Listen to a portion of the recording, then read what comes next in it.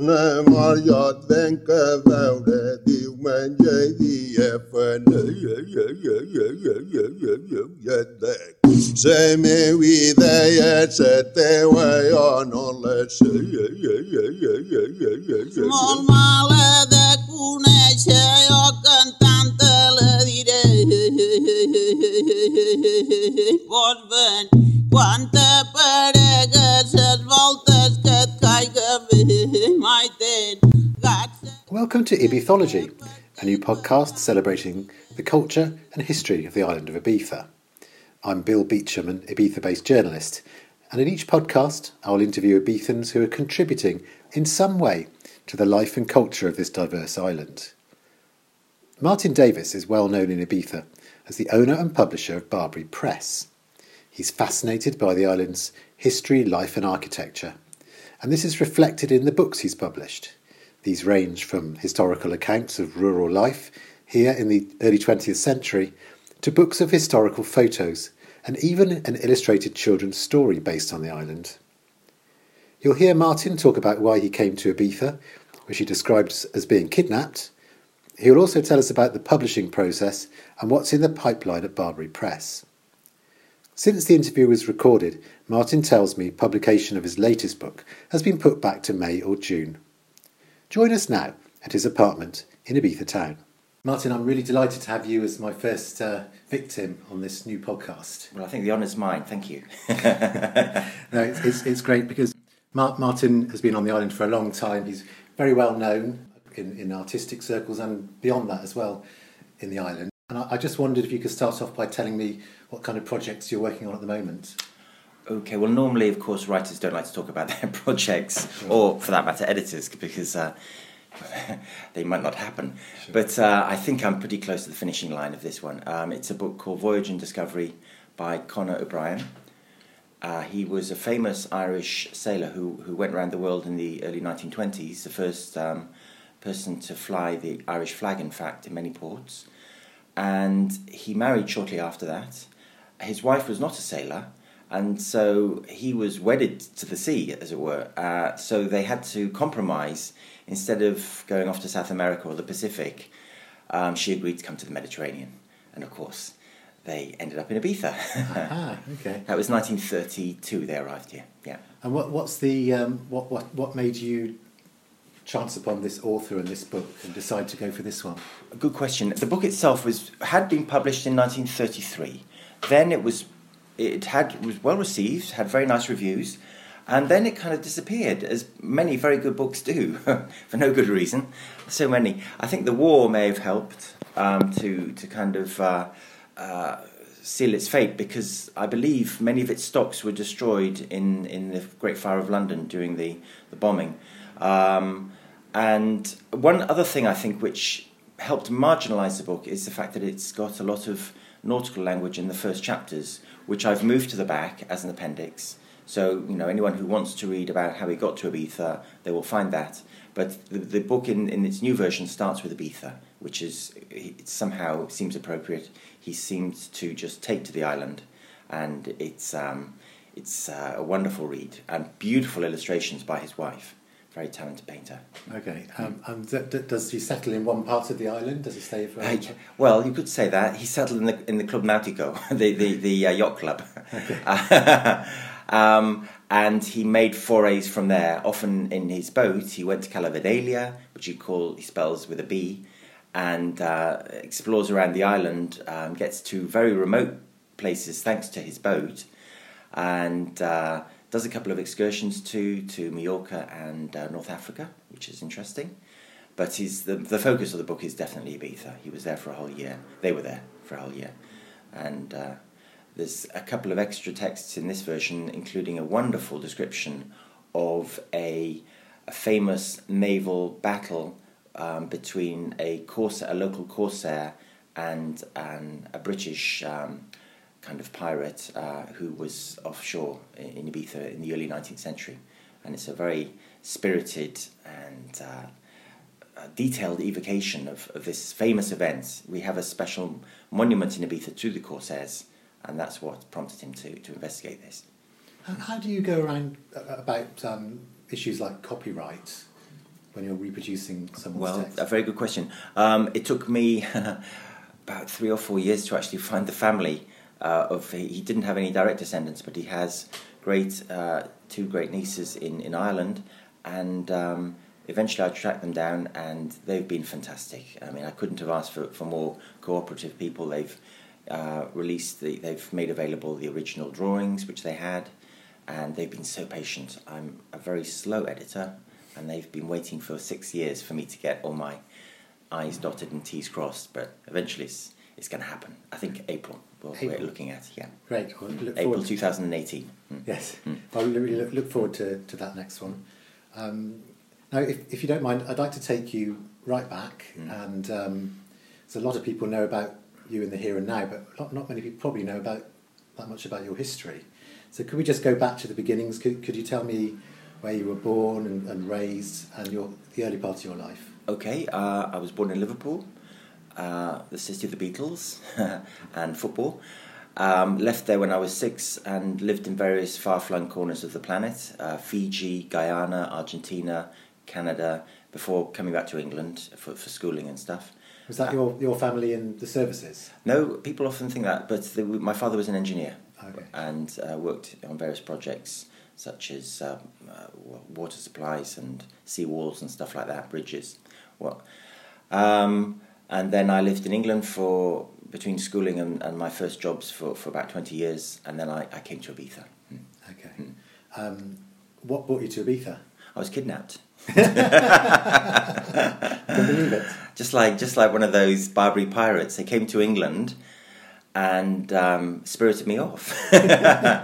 This was a local hairdresser, Tony, and he said, "Oh, you've got to come and see Ibiza. It's a wonderful place."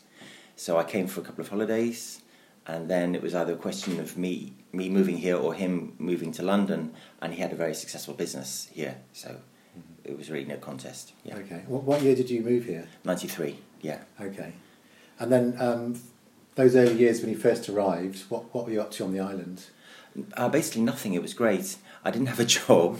I couldn't really speak Spanish. I was teaching myself Spanish the first couple of years, and I had been a librarian working in the V&A in London, and I obviously couldn't work in a library here with no Spanish. So I had all this time to myself. It was paradise, and I used to go around walking everywhere with my camera. My previous boyfriend had given me a wonderful camera, and so I was basically learning how to use that after a couple of disasters, like opening the back and exposing all the film. But I took thousands and thousands of photos of the houses, because architecture's always been a passion, and the old traditional houses here are quite extraordinary.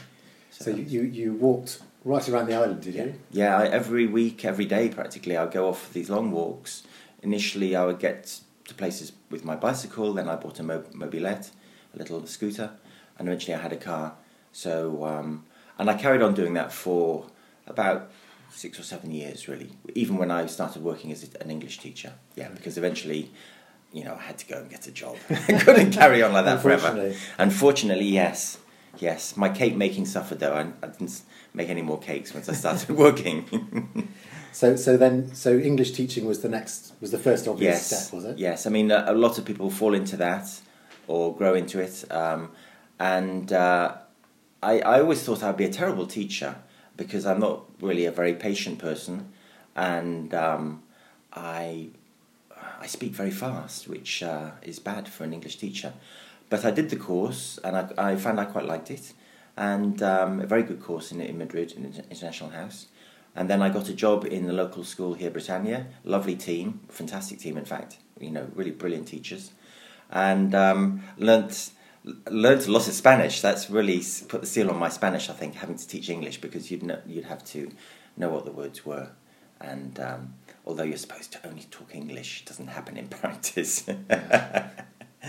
Especially the big class of unruly kids. Yes, and you carried that on throughout the... Yeah, I worked at this language school for about 8 years, and then when I started publishing books, eventually I decided I would give that up, and I'd do privates at home, and I've done that ever since. Yeah, okay, because it's a lot easier for my timetable. Sure. Can you tell us about what inspired you to go into publishing?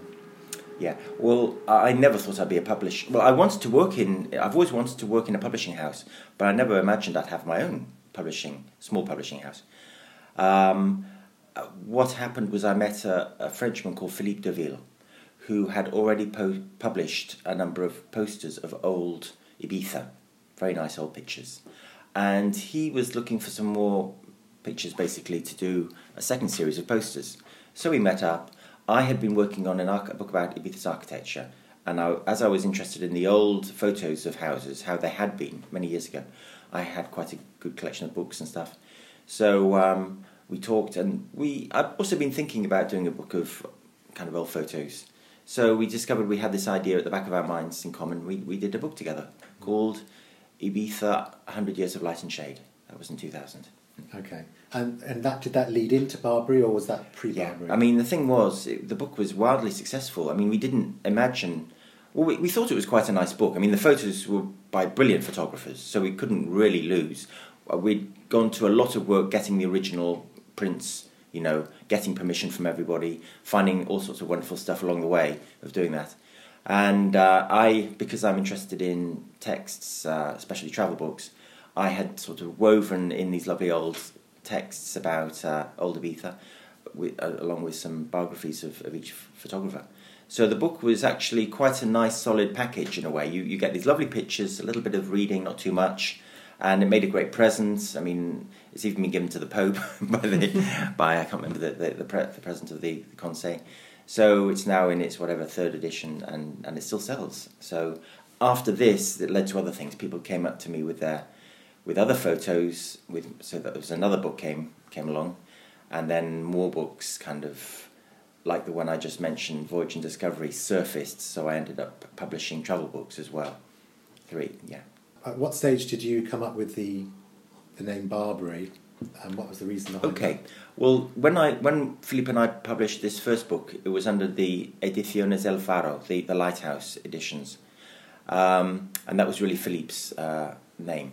Now, when I did the second book, that was on my own, so I had to find my own name, and I thought of calling it the Barbary Fig Press because, emblematic plant. When you come to Ibiza, you see these prickly pear cactuses everywhere, and I wanted a BP alliteration, so Barbary kind of went with press, more or less. And my sister-in-law, Lizzie, who works with books for the BBC and private production companies, she's very clever. She lives in Frome, where you're from. The Frome Connection. Yes, the Frome Connection, Frome Cultural Connection. Frome is a great place for books as well. Thousands, millions of books have been printed in Frome very beautifully. She said, why don't you just call it Barbary Press? Light bulb moment. Yes, quite catchy. I mean, every editor, it's the golden thing, just get rid of words. Yeah. Tighten it up.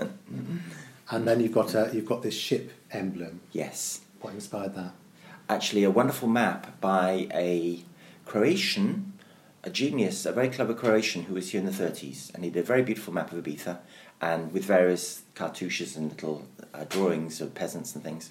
And in the corner was an old Ibizenco shebek. This is a kind of corsair vessel. So because Barbary evokes pirates, I thought I'll stick in a nice old sailing ship, because people love old sailing ships too. And I think it goes well, doesn't it? It's a nice emblem. It's a lovely emblem. I mean, I redrew it, so I simplified it a little bit, yeah. Okay. But it's basic.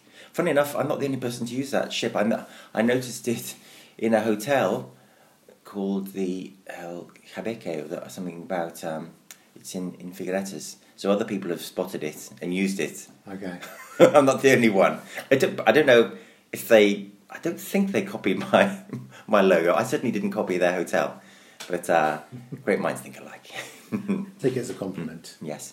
And then I wondered if you could just talk a bit about the publishing process itself. I mean, how do you get the idea for a book? I mean, what is it that inspires you to publish a particular text? Well, I often compare it to having a child. Right. Because people who have children, I'm sure there's a lot of you out there, didn't necessarily plan it. It just happens. True, yeah. A book kind of almost chooses you in a way. You fall in love with it, you see a book and you think, oh goodness me, it'd be lovely to have this in English. I mean, the after the photo books, the next one was a travel book by a Norwegian writer who was in Ibiza in the 1930s. Can you imagine? Just so remote, in a very remote part of the island as well. I couldn't read a word of it. Luckily, I had a Swedish friend who could read it and who reported back that it was amazing and that I should publish it. So then he did a first version, Bjorn and Lindholm, very wonderful, talented collaborator, and didn't really charge me any money for it. I mean, I think I may have got a few books or something. I can't remember what I paid him in the end. But he's been a wonderful collaborator for Barbary Press in the early stages. We did another book together as well about Dutch writers and painters here, because he speaks Dutch. And so, that was the first, you might say, textbook I did, yes. The Road to San Vicente. So it comes, the books come from your library or your gathering process on Ibiza text. My trawling, I call it. Trawling. I trawl. I do these deep sea trawls, and Yes. something kind of, once a strange fish comes into my net. Where do you get all these texts from? As I say, I trawl the bottom of the sea, the ocean. I mean, the Norwegian book happened because I went with a friend. I was actually looking for where an old farmhouse was, which was in my first photo book, and one of my pupils who lived in that part of the island said he'd discovered the farmhouse. So we went, and on the way back, we stopped in the fonda to have a glass of wine, and the owner said, "Oh, of course, there's Leif's book," and I said, "What?" He said, "Yes, the book that Leif wrote about San Vicente." So I said, "Well, can you show it to me?" And so it happened. So this sort of serendipity, you're chasing one fish and another one lands in your net, basically. That's what happened. And I think that happens to all investigators. You think you're going for a small, Leonardo drawing, and then the Mona Lisa or another suddenly appears. So, okay. Maybe we could just go through the books one by one. Okay. Yeah. So the first one we're looking at. The two photo books came first. Okay. Yeah, the big one, 100 Years of Light and Shade, and then an even bigger one called Island Out of Time. Okay. With a woman kind of spinning on the front cover. Yeah, right. Spinning traditional way. And the second one was under the Barbary. Yes, that was the first book to be published by Barbary Press, as opposed to the El Faro, Ediciones El Faro, and that was a big undertaking because the first book took a year. The second one took really 5 or 6 years because I travelled all around Europe, visiting archives and individual photographers or their children, and negotiating and choosing photographs, and then writing, kind of getting the texts for them. The writing had I can't remember, many more photographers, about 50 photographers, or even more, 70. So researching them was more work as well. Yeah. I mean, these books have got the images really bring although a lot of them black and white, they kind of bring the island, the whiteness of the buildings really stands out. Yes. To me, the architecture. Yes, I mean, of course, back then they were whitewashed, these buildings, so there's a subtle variation on the surface which the eye, subconsciously or consciously takes in, and that's really what made these buildings so gorgeous and impressive for visiting architects and painters. They just fell under the spell of this bewitching architecture, and when you find an old house which hasn't been, shall we say, over refurbished, which has something of this original magic. There's quite a few in your neck of the woods, of course, in San Vicente and San Juan. It's you fall in love all over again. The houses, there's just something about them, and then you walk inside and there's this wonderful calm and feeling of proportion and spaciousness. And in summer they're just like the best places to shelter from the heat. It's much better than air conditioning. You go into one of the little casas de baix, one of the lower bedrooms, and it's perfect temperature all year round. They look sort of organic, as if they've grown out of the ground almost, don't they? Yes, they do. And with the corrales, which are not whitewashed, surrounding them with the dry stone walls, this kind of stage by stage. You get the walls, and you get the corrales, the animal pens, and then the house kind of echoing those lines comes above that. So it's a very organic type of farmhouse.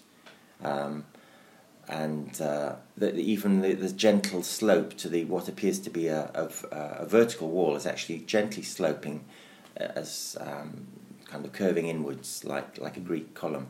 So there's a subtlety to the houses which many architects have commented on, especially people like Rolf Blagstad, who is was a great investigator. I should mention him. He was really my tutor and my teacher in the matter of architecture.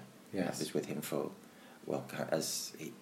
first of all, I keyed in his book, did a bit of editing of it, and then he asked me to catalogue his library, so I really learnt a lot from him. Yeah, he's very well known on the yes, island. he and Philippe Rotier are the French architect and researcher, are the two foreigners who have done most, you might say, to popularise the idea of the traditional Ibithenco house. There are a number of locals as well who have done wonderful work, like Tony Manonelies and Tony Ferrer Barthuza and Juanjo Serra Rodriguez, who restored the watermill in Santa Eulalia, and then the other figures like Palermet, a wonderful man in the west of the island who is keeping all the traditions alive, and they've written extensively on the architecture and the traditions of Ibiza. Yeah, we have English listeners to this podcast may not realise how rich and kind of thriving is the local scene, unfortunately in Catalan. So this is a bit of an obstacle for many readers. Hopefully one day more of their works will be available in English, or you'll learn Catalan perhaps. But there's like two kind of, or three if you include the German literature. There's many different literatures about Ibiza, and the longer you live here, the more you get to appreciate these invisible worlds side by side. Yes.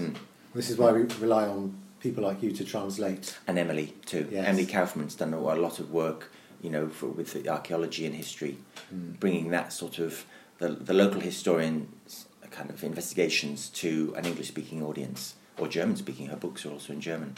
Can we move on to the next book? Yeah.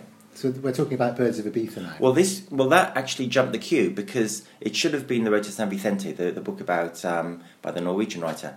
But my dear friend Sarah Nechamkin, who passed away last August at the age of 99, a very talented British painter of Russian extraction, had been painting the birds of Ibiza for many years, and because I was a friend of hers, she asked me to help her organise a calendar, perhaps with the help of the Conseil Insular, the local island council, and they kind of rejected it. And so I thought, great, well, we'll do a book then, which is much better than a calendar, because the book lasts much longer, and then you can get some more words in it. So that's what we did. I asked Sarah to write something for each bird, and I kind of added a little bit myself, and we did this book, which is again has been through 2 editions, and people seem to like it. It's not just about the birds, is it? The pictures evoke Ibiza beautifully. Absolutely. Very few painters try to paint Ibiza's landscape. I don't know why. Is it too difficult? It's so beautiful, Ibiza. The hills, the fields, the sea, the woods, the flowers.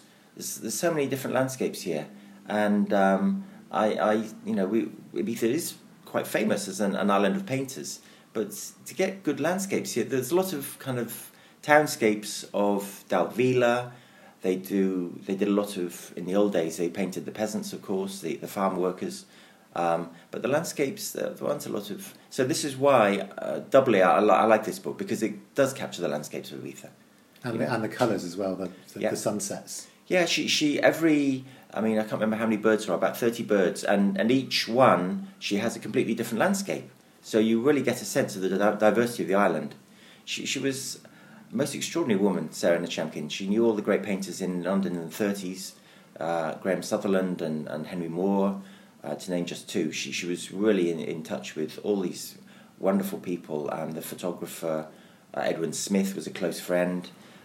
All these the publishers, the Cowan Press, people she knew very well, and in a way she was the last member of that generation in touch with this great renaissance and flourishing of British graphic art in the mid-20th century, and we were very privileged to have her here on the island. She did a lot of wonderful work here, also an illustrator. She illustrated about 15 books as well, and she painted a vast number of paintings. Yeah. I just had one of them framed by my brother in Frome. Yeah. I'm very pleased with it. I'll show you later. Yeah, beautiful Great, painting. thank you. Great. And then the next book, now we're on to The Road to San Vicente. Yes. So you mentioned it earlier Yes. briefly. Could you just describe a little bit Well, about how I've that already book came about? Yeah, I've mentioned how I found it and how it was translated. At the end of the book, there's a section of about 7 texts by other writers who were in San Vicente at various stages of the 20th century, like Walter Benjamin and Norman Lewis, and a local writer, Enrique Fajarnés. Emily did a lovely history, and Paul Richardson, a very talented travel writer, who's done a lot of work on Spain. He did a wonderful essay about restoring a house. I just love, which is the epilogue. I mean, he's such a good writer, Paul. So it was great to bring these all together at the back to show that San Vicente had something magical. I mean, you live there. Would you agree? I do. I mean, I must thank you for publishing that book, because every time I drive from San Juan and I get to the top of the hill, Yes. and I look down and I see that view, Yeah. that book comes back to me. In fact, there's a paragraph Yes. that I'd like to read out if I can. Yeah. I love that bit as well. I think the same thing. Whenever I come over the saddle and into that, and the whole valley spread out before you. I climbed as fast as I could, impatient for the view I was hoping to see at the saddle, and fearing it might no longer be there. Soaked in sweat and with my heart ready to burst, I approached a little clearing I remembered, came to a stop, and screwed up my eyes against the dazzling light. Below me, with its toes, so to speak, in a sea dashed into minute sparks by the sun, the countryside opened its broad, undulating form. On one side, the sharp profile of Atalia pointed straight to the heavens, like the raised ears of a vigilant Phoenician hound lying next to its mistress. Down nearer the coast, where the cultivated land formed a lighter, flowery apron against the shaggy green skirts of the woods, the church rose up on its knoll, like a hymn book on a bedspread. So beautiful. He's got a lovely lyrical touch, Leif. Yeah, when he. But it's poetic. Yeah, very poetic. Yeah, he was a good travel writer. He'd done a book about Brazil and 2 books about Brazil and Argentina before he turned. He returned to Ibiza, thinking, okay, I've got this amazing story. I was here in this wild part with Paul Gauguin, the grandson of the famous painter. So I better put this down in for posterity, and thank goodness he did. Yeah, so many wonderful little vignettes of deep Ibizenco life, which I've never experienced. Only someone who was in something in the 1930s. Not even the people who were here in the town or San Antonio back then saw anything like that. All these kind of original customs. Walter Benjamin. Sorry, Walter, you didn't come close to Leif Boldsen for authentic Ibizenkismo. Yeah. Well, which could bring us to the next book, A Valley Wide. Yes. Tell us about that book. Now, that was trawling, I guess. I'd heard of this figure called Jack Beeching, who was a poet, extraordinary writer who sort of slipped through the net of posterity. And I knew he was in Ibiza in the 60s and 50s, but I didn't really know a lot else. Then I heard his poems had been published in Palma, so I wrote and obtained a copy. And his widow, Charlotte Mensforth, who was married 3 times, wrote back and mentioned that, I think she mentioned that his second wife I should get in touch with, because she might have some writing or something. Or his children. I should get in touch with his children. So I got in touch with John, who also lives in Frome, John Beeching, and he said he passed on his mother's telephone number. She was living in Perth, and so I contacted her, and she told me she had a book, a manuscript, which had never been published about San Vicente in the 60s. So I asked her to send me a chapter. I read it. I was just floored. It was so beautiful. I thought, wow, I want to read the rest. I want to publish this, no question. So she sent me the whole lot, and we published it a few years later. Again, it was a very slow thing because it was edited a little bit, I had some very good helpers. I had the most extraordinary editor called Holly Ely. She was one of the best editors in London. She'd done a lot of work with famous authors. She died about 4 or 5 years ago, sadly quite young. And she, because she was living in San Vicente too, she offered to do an edit for free. And she did a wonderful edit. Really, really, she just tightened it up, gave that little that extra kind of gloss. So that was great. We had her, and I did quite a bit myself.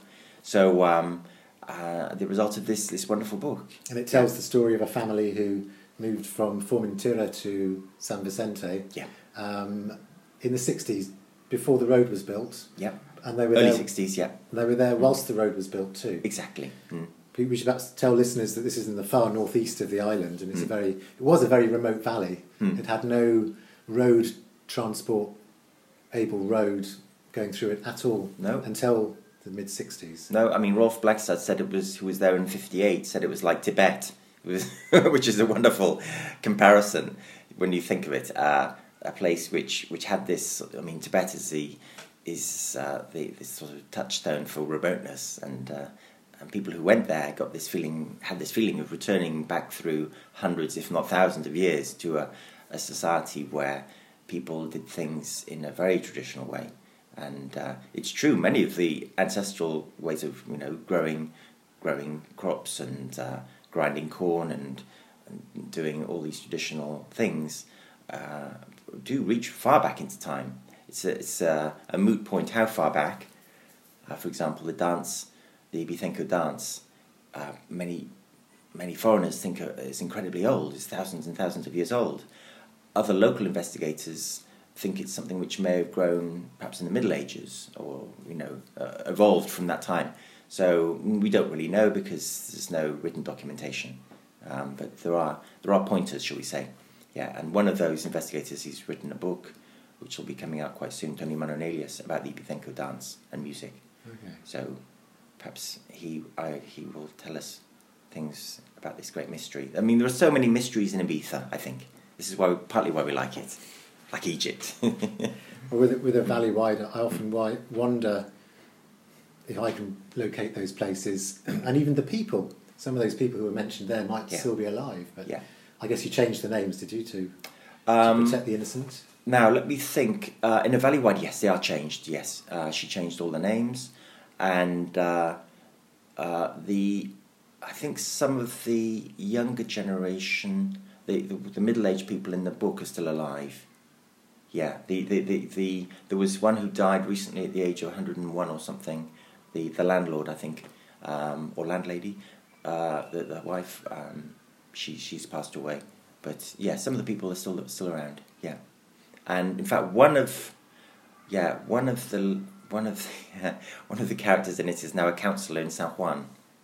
But I better not say more because I'll draw a veil over that one. Okay, we'll move on. Yeah. So what came next? Okay, and then we had. Okay, then there was Then I was approached by someone because so far all the books, apart from Sarah's, but she was a friend, someone who I didn't know because I'd had by that stage 1, 2, 3, 4, 5 books. Yeah, had come out, and someone it didn't approach me. He actually approached Emily, Paul Davis, who did the Non-Clubbers Guide. I did the Non-Clubbers Guide with. He wanted to. I don't know what his idea was. He wanted to find a publisher, I guess, and so Emily said, "Well, you've got to get in touch with Martin." So he came and saw me, and he had done a book about Ibiza's history, architecture, and archaeology, with wonderful drawings, got bird's eye views and all sorts of recreations, and maps as well. So again, I looked at it and thought, this is amazing. He writes so well. I mean, he, like Emily, like any gifted writer, he knows how to make something complex or potentially boring. It brings it to life and does so in a wonderful way. So we published that book in 2009. And it has a wonderful subtitle, Ibiza and Formentera's Heritage, a Non-Clubbers Guide. So because there's a lot about clubbing in Ibiza, and it's time we sang the praises of the other stuff. Yeah, we were saying earlier that I was a clubber and I read that book, but maybe that title draws clubbers in because they wonder what else is out there. Yeah, exactly. Opposites attract. I mean, we all want to know. Once we touch down in Ibiza, we know there's something here apart from the clubs. Unless you have your eyes, firmly closed, you cannot help but notice there was something else about this island which draws. And so many people who, as like yourself, came here, for the music and to have a good time. They end up, buying a house or something, or staying for the winter, and getting drawn into this other side of Ibiza, which is as good, if not better, I think, than the clubs, because it's just it's an endless journey that you're on of discovery and enjoyment, and it's Ibiza is, how can you say, it's like someone said, it's like a continent. One of the English travel writers about 100 years ago, who was here in 1910, said Ibiza is like a continent, although it's smaller than Menorca, and that's true. Because of the variety and the history. Yeah, the variety, the history, these hills, you kind of carry on discovering valleys. You think, no, there's this one here, just around the corner. And you can go back to the same place and find more stuff. I mean, when I was investigating the houses, I every time I went back to the same house, I would find more stuff, and something new about it to look at, or I knew the threshing floor, or another well, or something outside nearby, which was just as interesting. There's such a network of paths and tracks over the whole island to explore. Yes, the paths, those wonderful old kind of like bridleways. They were sort of for walking on more than anything. I mean, carts are a fairly recent addition to the local cartways. They only came in about 100 years ago. So people just walked or went by donkey or mule everywhere, and they had these beautiful little paths which sort of meandered through the landscape. And when you find one of those paths, there is nothing more beautiful on this earth, is there? Right. These wonderful little walls on either side, and planted fields, and the beautiful trees, the carob trees, the olive trees, the fig trees. You're in heaven. So was it those initial years spent walking the island that gave you your love of history, the history of the island? Well, I studied history at university, first of all. Right. So I've always been a fan of history. When I came here, I knew nothing about Ibithenco history, so I started reading, books about that. And then I read Emily's articles with enormous interest in the Ibiza now as it then was, which were a real lifesaver. She was the only person I knew who was investigating and writing about local history, and met her, and we formed a close friendship. And then when Paul's came up with this wonderful book, because Emily's book ended in 12 with Catalan conquest, and Paul's book, you might say, takes the story on from then. From then, with all the church buildings, the defence towers, everything like that, and as well as he has wonderful chapters on the agricultural scene, on the different the wells, and the all these kind of complicated machinery for extracting water, and making the windmills to water mills. So he covers almost every aspect of the local material culture and in the buildings associated with that. Can you talk a bit about your own writing? I mean, you write quite a lot about Ibizan history yourself. Yeah, well, it's a bit of an iceberg. I mean, what I've published is really the tip of the iceberg. I've written quite a lot which isn't published. I've written a book about the architecture. In fact, the first thing I did was write a book about Ibiza's architecture, and it's still not published. It's a scandal. But I've been busy with other people's books, and hopefully one day I will do something with this book, because I did put a lot of work into it. I finished it in 1997, 20 years ago. It's just crazy. And then after that, I've done a lot of, what can I talk about? I've done quite a few articles for other books. I did an article about the historical geography for an architectural book. I wrote quite a few articles for the Secret Walks book, which Rob Smith did, about, you might say, the secret history of Ibiza, and looking at everything from, I don't know, like cultivating bee. What do you call it? Cultivating bees? What do you say? Beekeeping. Beekeeping. Thank you. That's it. My English sometimes. Beekeeping and the sort of myths and legends of Ibiza. That was fun. I mean, Rob basically he'd done a wonderful walking book, and he wanted something a little bit extra to differentiate it from the other guides. So he asked me if I'd do some articles on the other Ibiza, and I did a whole series of articles about photographs, looking behind the surface, you might say, for Pacha magazine for about 6 years. I think was doing that. And I've just finished, I think, writing a history of Ibiza's Jews, the Jews of Ibiza, because for the talk I gave 2 years ago on for this series which Maya Boyd organised, I did one on the fact and fiction behind the story of Jews on Ibiza, and then I carried on investigating that. So I'd love to publish this as a book, because it's quite an interesting theme, I think. Right. Yeah.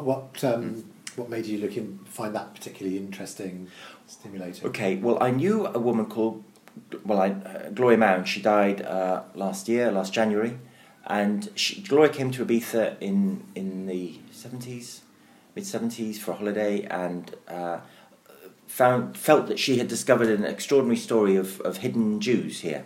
She had been reading about hidden Jews in Majorca and Portugal, and there was some mention of Ibiza in the Majorcan accounts. So she thought perhaps there was hidden Jews on Ibiza. She came here, and then she lived here for a year or two in the 80s, and then she started this foundation in Israel dedicated to Marano, the sort of hidden Jews of not only Europe but the Americas and elsewhere. And she wasn't a trained historian. She was a wonderful, vivacious woman with lots of energy and a kind of passion for both Ibiza and for Jewish matters. But because she wasn't a trained historian, she sometimes got the wrong end of the stick, if I could put it that way. We're all guilty, I think, all of us, of wishful thinking. That when we get an idea into our head, we sometimes ignore the evidence, or we create the evidence, and that's kind of what she did. She did a lot of work of a sort of you might call ethnohistory, but again, you need to be an ethnographer, which is quite a skilled discipline. And if you don't have the field skills, then you really might be drawing false conclusions. So in a way, what I was trying to do was to try and sort out the truth from the fantasy, in a way. And I hope I've done justice to that, because Ibiza's native historians, the local historians here, were a little bit, should we say, put out and even angered by Gloria's conclusions. She said there was a synagogue or two synagogues, and there was absolutely no evidence for this. So, and she wrote this very dramatic, colourful history, which has found its adherents and followers, because anything attractive, acquires its own momentum. So I wanted to somehow, as an English person who knows Gloria's stuff and knows the other side of the coin, to try and put the record straight. And do so in a fun way, because, history should be fun, I think. When you say hidden Jews, is that people who are Jewish who've, because of persecution, have had to remain hidden? Exactly. That's what happened in Portugal and Majorca. There, all over Spain and elsewhere in Europe, of course. The Jews have suffered terribly from pogroms and persecution. In Spain, it happened notably at the end of the 14th century and throughout the 15th century, and ended with them being expelled from Spain or having to convert in the 1490s. So what happened in the case of Ibiza, just to try and sum that up briefly, is that they did convert, or they left. They went to live in the Eastern Mediterranean, Italy and places, and the ones in Majorca carried on their customs because they were a much larger, flourishing community. And in the late 18th century, some of them came back to Ibiza. Okay, by then they weren't really Jews; that they were Christians, but who had inherited. They were who had inherited kind of annual and customs from their forefathers, which set them apart, and they were kept apart as a community in Palma. And because the law changed in Spain, they were allowed to leave Palma. A few families came to Ibiza, and those were the ones which, in a way, set Gloria off on a wild goose chase, imagining they'd been here all along as secret Jews, but they hadn't. These were about 8 families who are the core of Ibiza's old converso population. Yeah. Okay. Yeah. I was going to ask you about your favourite places in Ibiza. Can you pick any out? Oh no, that's top secret. Well, if I was recommending for someone who was coming here and wanted to see something different, I would urge them to look in the north of the island, what we call the Esamunts area, which stretches from Sant Inés to Sacala, because a lot of people come here, they don't really get outside San Antonio, Santa Eulalia very far. Try and, hire a car or bicycle or whatever, or moped, that would be ideal, and get out there and do some walking, because once you can go anywhere in Ibiza, even 10 minutes from Ibiza town, and once you turn off your engine, get out your maps and start walking, you'll discover all sorts of wonderful, wonderful treasures, I think. With one of the walking guides, that's a good starting point. There are lots and lots of new initiatives now, walking tours and walking holidays. So put walking Ibiza on Google and see what pops up. I'm sure you'll find lots of very good walks. And once you do one, you want to do another. I find Google Maps really useful as well. Yeah. Have you tried that for walking? Just for finding your way through a forest or something? Oh no, I haven't actually. I'm an old-fashioned person. I use paper maps, and when I first came to Ibiza, they were my godsend. I bought all the topographical maps, the military ones they call them, and that's how I undertook my exploration of Ibiza with the help of those. I must try and get hold of those. Before the final book, you also published some hotel. Yes. As a calendar, hotel pictures. Actually, that was like a mini book I wrote about the early tourism on Ibiza, because I've been collecting luggage labels over the years, and I put together 12 of them, from the 1950s, early 60s.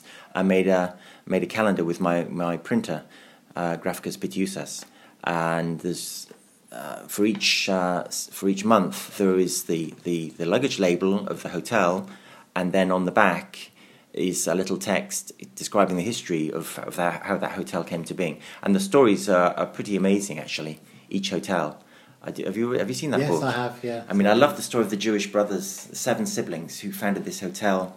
They survived the war, both the Civil War and the Second World War, here in Ibiza, safe and sound.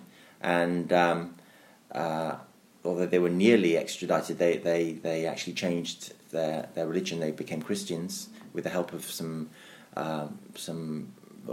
people from Delft Villa, some kind of very respectable families in Ibiza.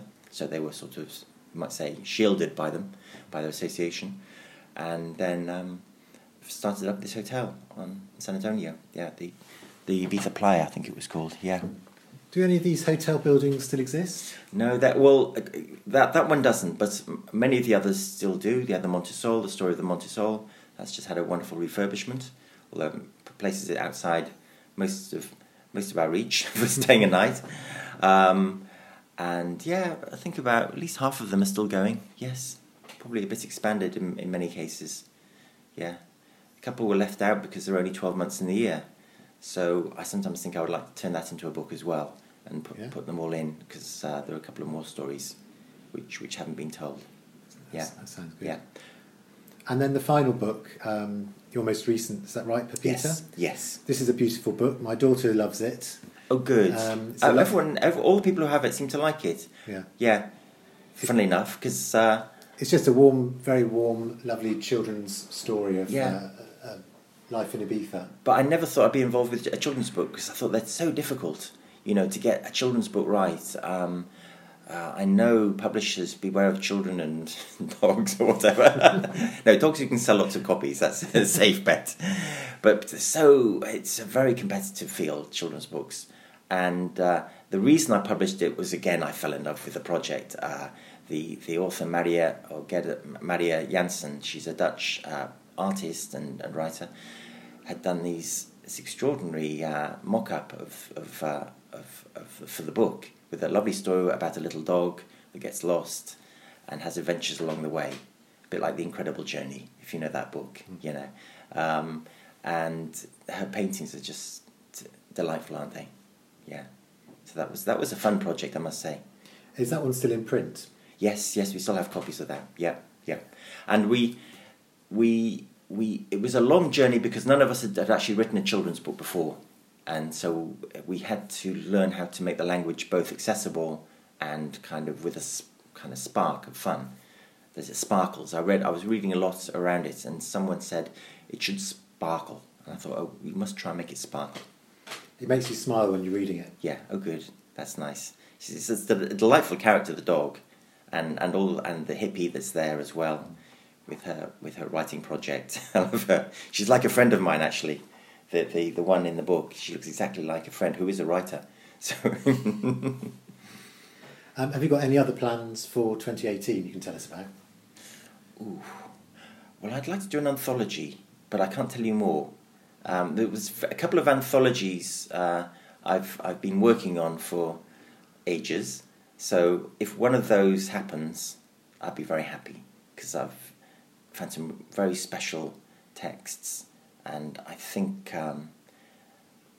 this side again, there will be a side of Ibiza which hasn't been explored very much, and I've got the cover for it and everything ready. So, and yeah, there's always projects bubbling up. There's another book which is more visual, which I'd love to move further forward. I've got a lot of the material gathered, but we'll have to see. Yeah. Oh, well, we look forward to that. Yes. And just finally, would you like to highlight any of the other sort of cultural activities on the island that you're involved with at the moment that you think are particularly enjoyable or worthwhile? Goodness me, I'm such a hermit, you know. I've no idea what's going on. I mean, Ibiza, there's a lot going on all the time. Music, by that I mean live music. There's a lot of theatre groups here. There's reading clubs and things like that. There's always these book presentations every week. There seems to be a book presentation. I don't think there's any place on the planet with as many books. Unfortunately, they're mostly in Catalan, so that's a slight disadvantage. But there is a lot of stuff going on here all the time. The archaeological scene as well is quite exciting. I think if any of your listeners want to get involved in local culture and they have a smattering of Spanish, I would get in touch with the archaeological museum on Via Romana, because that's had a facelift a few years ago. They do all these wonderful talks about the history and archaeology of Ibiza. Sometimes someone actually does it in English. I went to a couple in English last year. They had a wonderful archaeologist from Lebanon explaining his latest finds in the Phoenician scene. It was fascinating stuff. And they do very good publications as well, and there's great stuff in the museum to see. Also, check out the Museu Puget in Dalvila, which has lovely paintings, and it's a fantastic building.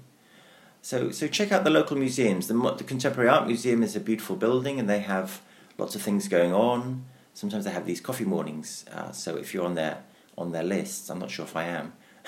I was, but I think I fell off it. Perhaps I had too many cakes. But they have these very nice coffee mornings and things. And Elena Ruiz, the director, she's a very go-ahead. Oh, I'll tell you what to look forward to this year. Apparently, this museum, the Museum of Contemporary Art, is having an exhibition of the ceramics of, what's he called now? He did The Hair with Amber Eyes, this extraordinary book about a Jewish family in Central Europe and Paris. And his name is... I'll have to just quickly look this one up. Okay. Because he's a wonderful artist, and it's going to be a major... Edmund de Waal. Right. W-A-A-L. And this is one of the biggest artists in England at the moment. I think he's won prizes and international prizes. He's also a very a very special writer because his book is extraordinary, and he's going to be in Ibiza because Elena's daughter works with him. So we're very lucky to have this connection. So look out for that. That'll be a special one. Great. Well, it's been wonderful talking to you, Martin. Thank you so much. My pleasure. I always enjoy chatting with you. Thanks very much.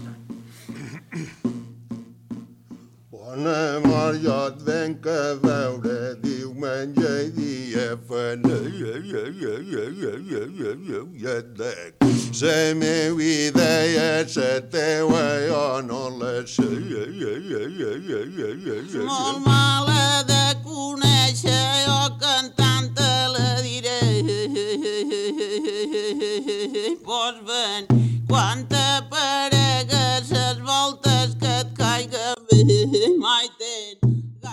This wonderful piece of music was recorded in the 1950s in San Miguel in Ibiza.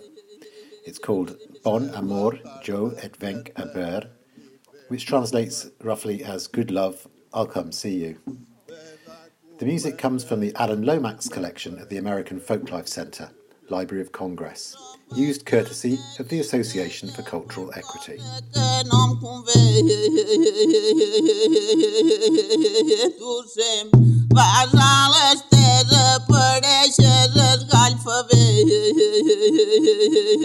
tengas pocket bucket, porque no